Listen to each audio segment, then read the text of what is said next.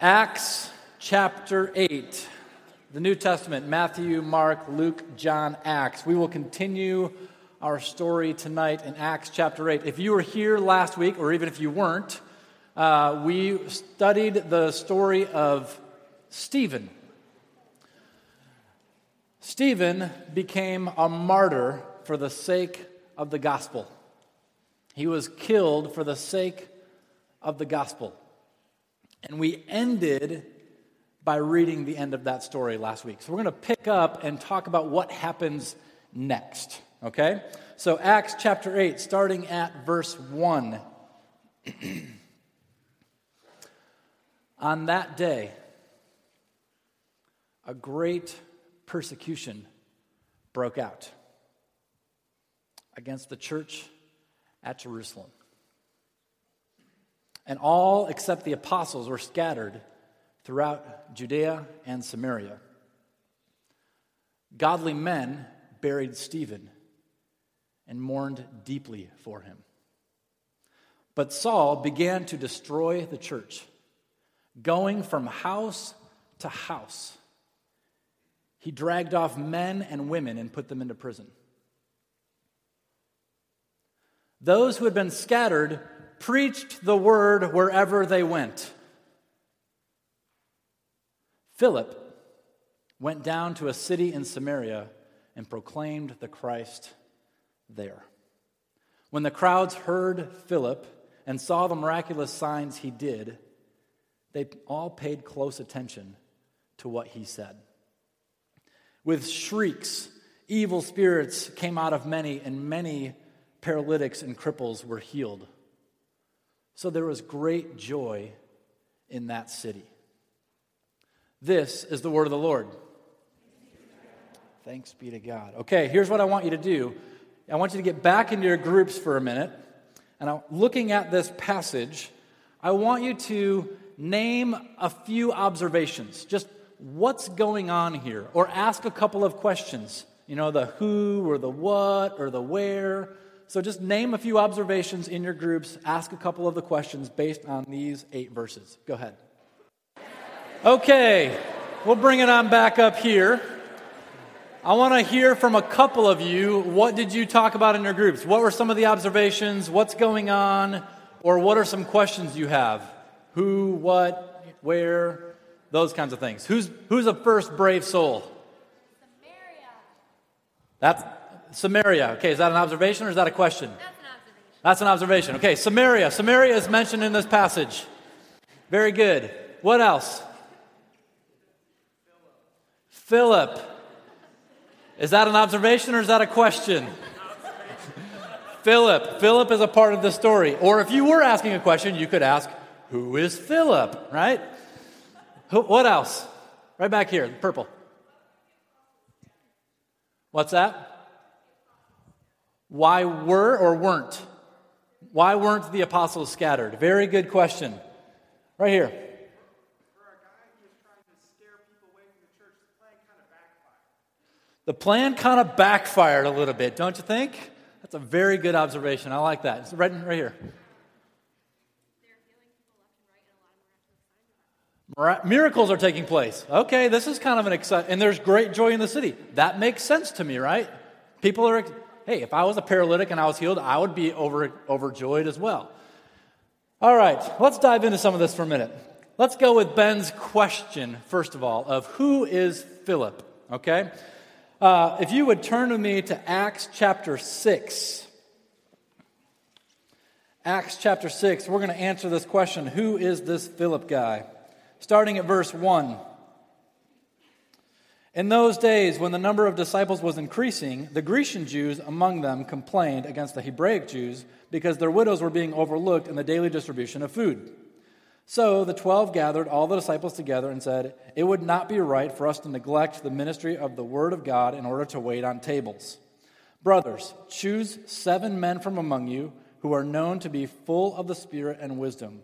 We will turn this responsibility over to them, and we will give our attention to prayer and the ministry of the word." This proposal pleased the whole group. They chose Stephen, a man full of faith and of the Holy Spirit, also Philip, Prochorus, Nicanor, Timon, Parmenas, and Nicholas from Antioch, a convert to Judaism. They presented these men to the apostles, who prayed and laid their hands on them. So the word of God spread, the number of disciples in Jerusalem increased rapidly, and a great number of priests became obedient to the faith. I'm going to read 2 more verses. Now Stephen, a man full of God's grace and power, did great wonders and miracles and miraculous signs among the people. Opposition arose, however, from the members of the synagogue of the freedmen, as it was called, Jews of Cyrene and Alexandria, as well as those provinces of Cilicia and Asia. Okay, so I just read a lot of verses right there, but there was one name that was mentioned in there that might have stood out to you other than Timon. I mean, some of you guys were like, Timon, that's funny. I heard you chuckling up here. I'm not deaf. Philip. Philip is mentioned as one of these men, okay? So, during this time, there were lots of people that would immigrate to Jerusalem in the latter parts of their lives because they wanted to die in the holy city, okay? So, families would move to Jerusalem at the end of their lives, and then often what would happen is the husband would die before the wife, and so there was lots of widows that were living in the land. So, the Jerusalem government, if you will, kind of established this thing to try to care for these widows and make sure they were being fed and those kinds of things because they didn't have immediate family to do those kinds of things. It seems from this passage that as the church began to grow, they began to set up their own kind of charity for the Christian widows within the community to help make sure that they're being fed and cared for because they don't have immediate family and they didn't have things like hospice and stuff like that back then. Okay? So, Philip is one of these guys. And he is appointed as one of the guys to help distribute the food to those who are in need. This is really all we know about this Philip guy. So, what we're going to do is we're going to look at the story of Philip. I mean, we started looking at that in Acts chapter 8 a little bit tonight, and we're also going to do that in a couple of weeks when we come back from spring break, another story from this guy named Philip. The other question that was asked is the question of Samaria, or the observation of Samaria, okay? I'm going to turn that into a question, such as, where is Samaria? If you go to this map here, man, that's really bad lighting. Anybody and beyond the third row can't see that, so just trust me on this. Samaria is a region that's north of Jerusalem, okay? And in 722 BC, Assyria conquered the northern kingdom of Israel and deported most of the people out of the region. There were a few that stayed within the land, but then Assyria also brought in their own people, and so these Assyrian people intermingled, if you will, with the Jewish people that were still left in the land. And these people that intermingled became known as the Samaritans. They weren't purebred Jewish people, okay? They were considered half-breeds in this culture, okay? So, to the Jewish people, they did not really enjoy or appreciate the Samaritans because they sold out and they compromised. And so often, if people were going from Jerusalem to Galilee, the shortest route is actually to go through Samaria, straight north. But a lot of Jewish people would say, in order to avoid going to Samaritan villages, we're going to go east, down to Jericho, cross over the Jordan River, go north along the Jordan River, cross back over the Jordan River to the west, and then skip over Samaria and go to the Galilee region. All to avoid Samaritans. It's one thing to take the scenic route when you're driving. It's another thing to say, I'm going to tack on a couple extra days to my backpacking journey and cross over the Jordan River 2 different times in order to avoid this people group. Right? So that's a couple things about Samaria. The Jewish people were saying, hey, we're supposed to avoid the Samaritans at all costs. The other thing that's interesting about Samaria is if you go to the next slide, Jesus, in the beginning in Acts chapter 1, says, "And you will be my witnesses in Jerusalem and Judea and Samaria and to the ends of the earth." And so Samaria is part of the itinerary. And if you look at the book of Acts, chapters 1 through 7 all take place in Jerusalem. Chapters 8 through 12 take place in Judea and Samaria, and chapters 13 through the end take place beyond those borders, to the ends of the earth. So here we are in chapter 8, and we're talking about Samaria. Since this is the itinerary that Jesus set for his followers, I figured it makes sense for us to talk about this story tonight, right? Okay, so Philip goes to Samaria, and he proclaimed the Christ there. Philip doesn't go around and skip Samaria. He leaves Jerusalem and goes to Samaria to proclaim the Christ in that place. And people listened closely to his words. And they were astounded by the miracles that were taking place. And there was great joy in that city. I love that Philip is willing to go to a place like Samaria. Forget the old, centuries-old taboo that the Samaritans are people you're supposed to avoid. Jesus actually went to Samaria, and he encountered a Samaritan woman. And so, makes sense. Jesus can do it. We can probably do that. That'd be okay, right? So my son Jaden is 3. And his favorite game right now is whenever I come home from work, he hears me open the door, and I hear his little feet go, and he's like, quick, we gotta hide. That's what he says to Stacy, okay? So usually what this means is he runs to another room, and he jumps on the couch, and he pulls a blanket over his head, and he's just like sitting there. Where's Jaden? Jaden, where are you? He just can't, he just loves this game, okay? He just loves to be found. He loves to hide. I don't know what it is right now, but then eventually I go over there and I rip off the blanket and he just like loses it, and it's just his funniest thing and whatever. Or if he's upstairs and I start to walk upstairs, our stairs are old and they creak a little bit, and I can hear him do the same thing. He runs and he hides in the closet, and then I hear him say to Stacy, "Daddy's coming. It's scary."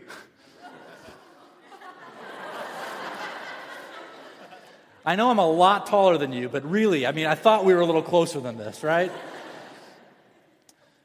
We recently watched a movie called Home. I don't know if you guys have seen the movie Home, but there's an alien by the name of Boov who is fearful of Gorg and the mother ship.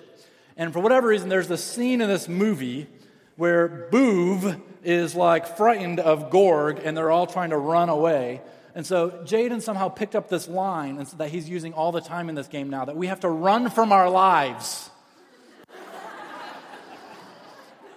Quick, hide, run from our lives. It's Daddy, it's scary.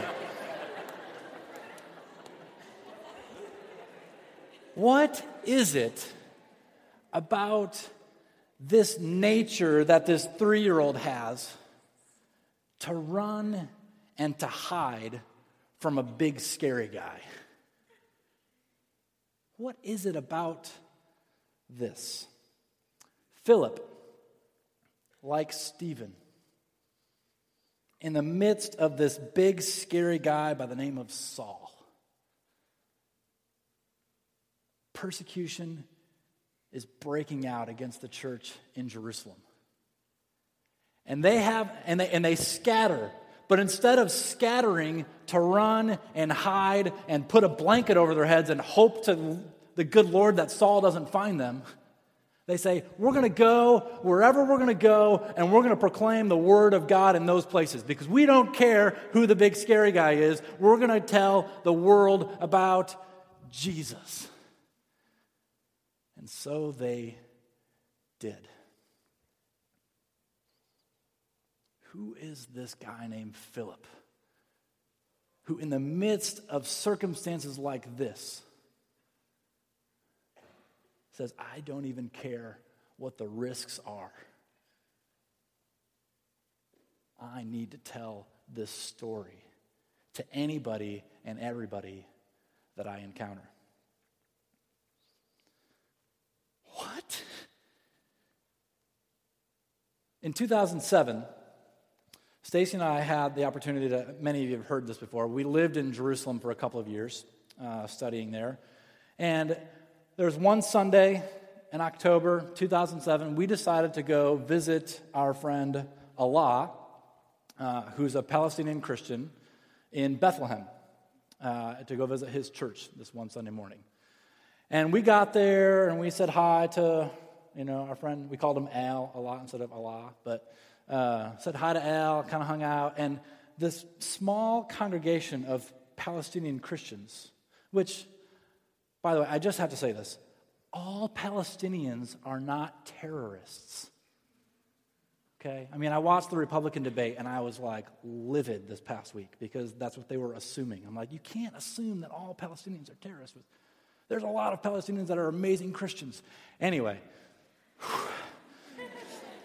fires me up. So we go to this small congregation, about 100 Palestinian Christian people in the room, and they are worshiping their guts out in Arabic.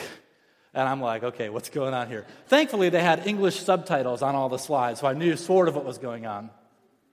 And then after this time of worship, this woman, her name was Paulina, took a microphone. She's about 6 months pregnant, has 2 small children standing by her side. And for the next 15 minutes, she tells the small congregation in the room about the love of Jesus, about the importance of forgiveness, the power of forgiveness, and the urgency for people to live lives of faith and share the gospel no matter what. And as this woman is telling the story, everybody in the audience is bawling their eyes out. Why? Why was this so powerful? Exactly 7 days earlier, her husband, whose name was Rami, was closing up his shop in Gaza, the only Christian bookstore in Gaza. And he was kidnapped by a militant group and killed 7 days earlier. And here she is, 6 months pregnant with her 2 kids. And she's saying, there's so much power in forgiveness. The gospel has to be told. No matter what, no matter the cost.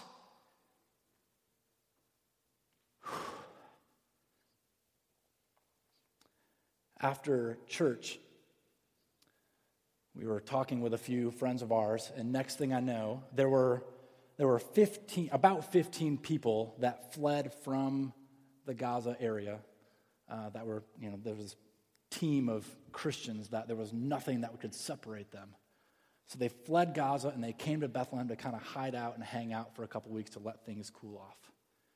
They went to lunch after church, and they invited Stacy and I to join them.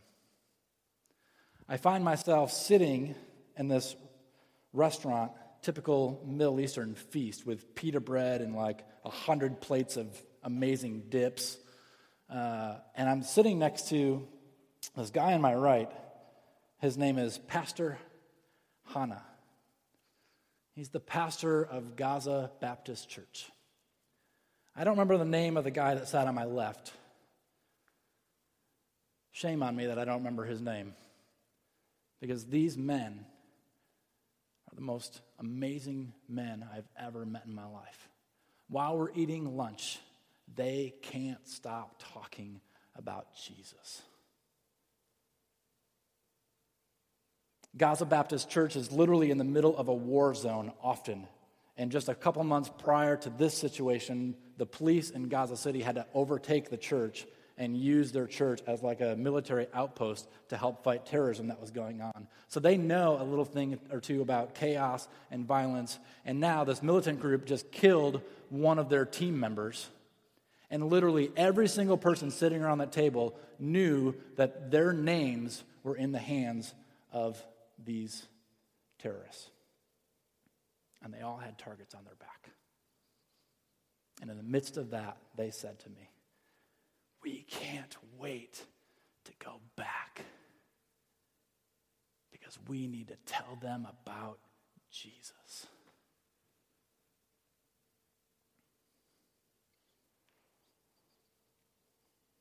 I spent all week looking for a picture that I have of us with that group, and I could not find it. So even though there's no picture, trust me, it happened.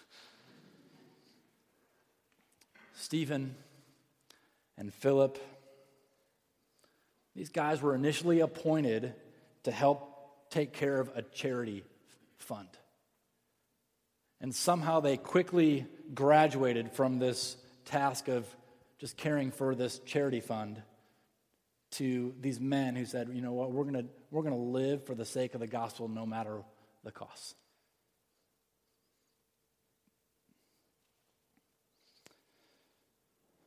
Most of us in this room cannot wrap our minds around circumstances like this. Most of us in this room are probably never going to feel that kind of life or death risk for the sake of the gospel. And that's okay. We don't have to feel guilty about that. But I think the reality is there are risks that you and I are faced with on a regular basis. Risks that we could take, but maybe choose not to. Fears or barriers that we might have that cause us to pause and hesitate and maybe not quite say this or do that. I'm wondering if you guys would be willing to take 2 minutes in your groups again and come up with a list of reasons or fears that might be realistic here at Grand Valley for the Christian community. We're not really facing death for the most part, right? But what are the other fears or what are the other risks that could be involved? So why don't you guys talk about some of those things in your group for a minute? Okay, I want to hear from you. What are some of the fears or the risks or the reasons? Maybe not, you don't have to personalize it and say, this is why I don't, but generally speaking, reasons why Christians may not be more vocal or more whatever about the gospel. Yeah, go ahead. Fear of rejection or confrontation. Very good. In the back. There you go. Getting lumped in with the kind of Christians that hang out of the transformational link. Couldn't say it right. Sorry. Being held to a standard of, if you're a Christian, why did I see you doing this or saying that? Totally. If you're saying you're a Christian, then I saw you do this, and I'm going to call you a hypocrite because your life didn't quite measure up to what you're saying with your mouth. Somebody else. Losing friends that aren't Christians. It's a real thing. Fear of not having answers to their questions. Hey, I'm a Christian. This is what I believe. Why do you believe that? I don't know. I mean, but there's a lot of, I just don't want to be in that position where I'm going to look dumb because I don't know how to answer the really good question. So rather than trying to engage in the conversation, we just avoid it altogether. Some of us, anyway. Fear of people thinking less of you or viewing you differently because of what you believe. Yeah. Rejection, thinking differently of you. These are real things that we feel. I feel. So we're talking about people like Philip and Stephen who are saying, yeah, no matter what, no matter the risk, But our risks are very different than what their risks were, but let's at least name what our risks are. And let's try to figure out what can we be doing to say, no matter, even though those risks are real, how do we overcome those? Sometimes I think we just assume that we already know the results of this person. This person's already made up their mind. They're clearly not following Jesus. They've made that choice. They'll have to deal with whatever. And so we make these assumptions. And I have been guilty of that. And I can tell you as I stand up here, I am so glad that there are times that I have been wrong. There's a couple people that I think are amazing people, leaders within the campus ministry community. I want to share two of my favorite quotes of them. They will remain anonymous, and they can maybe tell you it was them later. But people on this campus need Jesus more than I need to feel comfortable. People on this campus need Jesus more than I need to feel comfortable. Or there's this one. How much do you have to hate somebody to believe everlasting life is possible and not tell them that?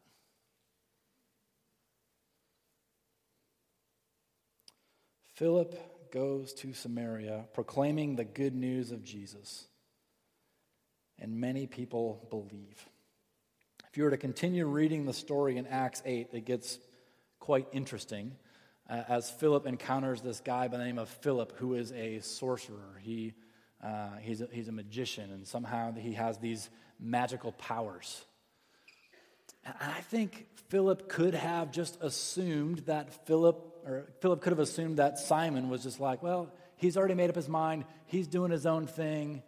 He's not going to believe, and he's not going to care about this guy named Jesus because he's just set in his ways. And thankfully, Philip keeps telling the story, and there's this guy named Simon who eventually has this encounter with Jesus, and he's like, okay, I'm learning, I'm growing. It's a slow journey. It's a weird story, but it's a journey, right? I mean, Simon doesn't have it all figured out right away. He's making some mistakes. He's saying some of the wrong things. I've done that a number of times. I still do.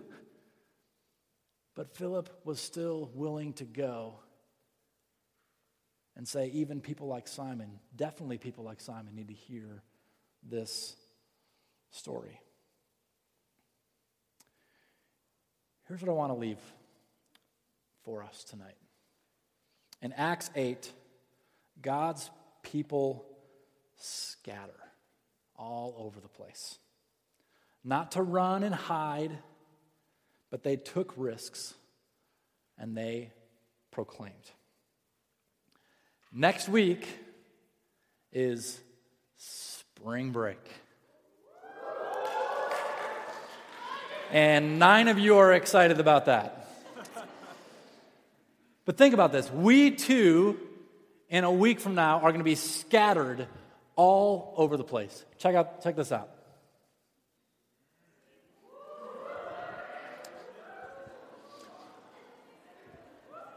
Campus ministry spring break trips are going all over the place. We are scattering. There is a question mark in North Dakota. I still don't know where the mystery trip is, in case you're wondering. I just put that up there. So, kind of filled out the map a little bit. Anyway,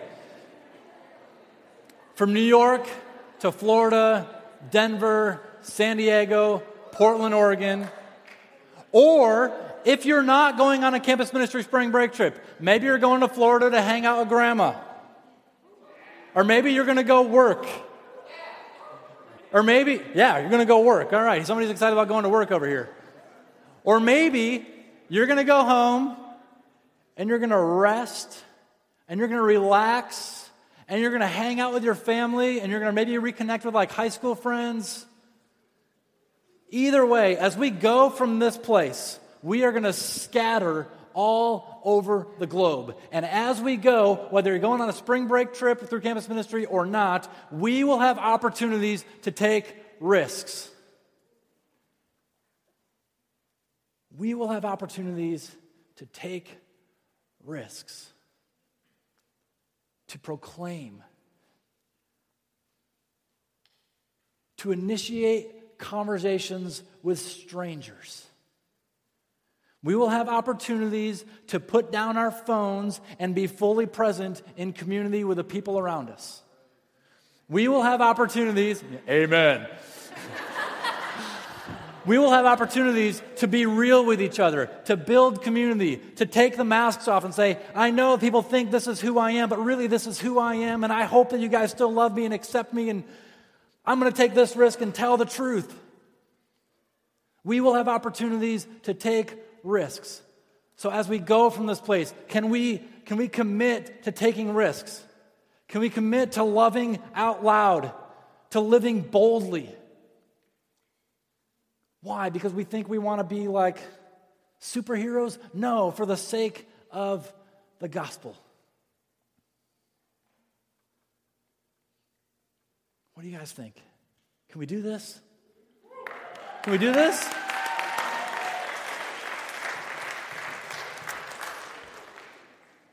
I believe you can, and I believe this is a word from the Lord for us. Please pray with me. Father, we give you thanks for people who have gone before us and have told us about Jesus. We are thankful for the people who have gone before us, who have taken risks. For people like Philip and Stephen that said, no matter what, I don't care what the risks are, I don't care what the cost is. Every person I encounter needs to know about Jesus. We're thankful for the family and the friends who have gone before us and have told us the greatest story in the history of the world.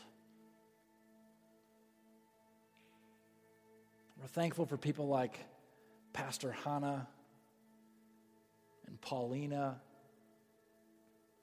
and our friend Bella.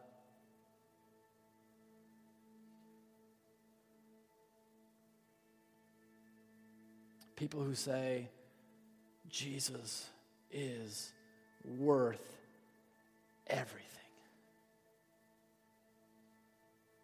We pray all these things in the name of Jesus. Amen.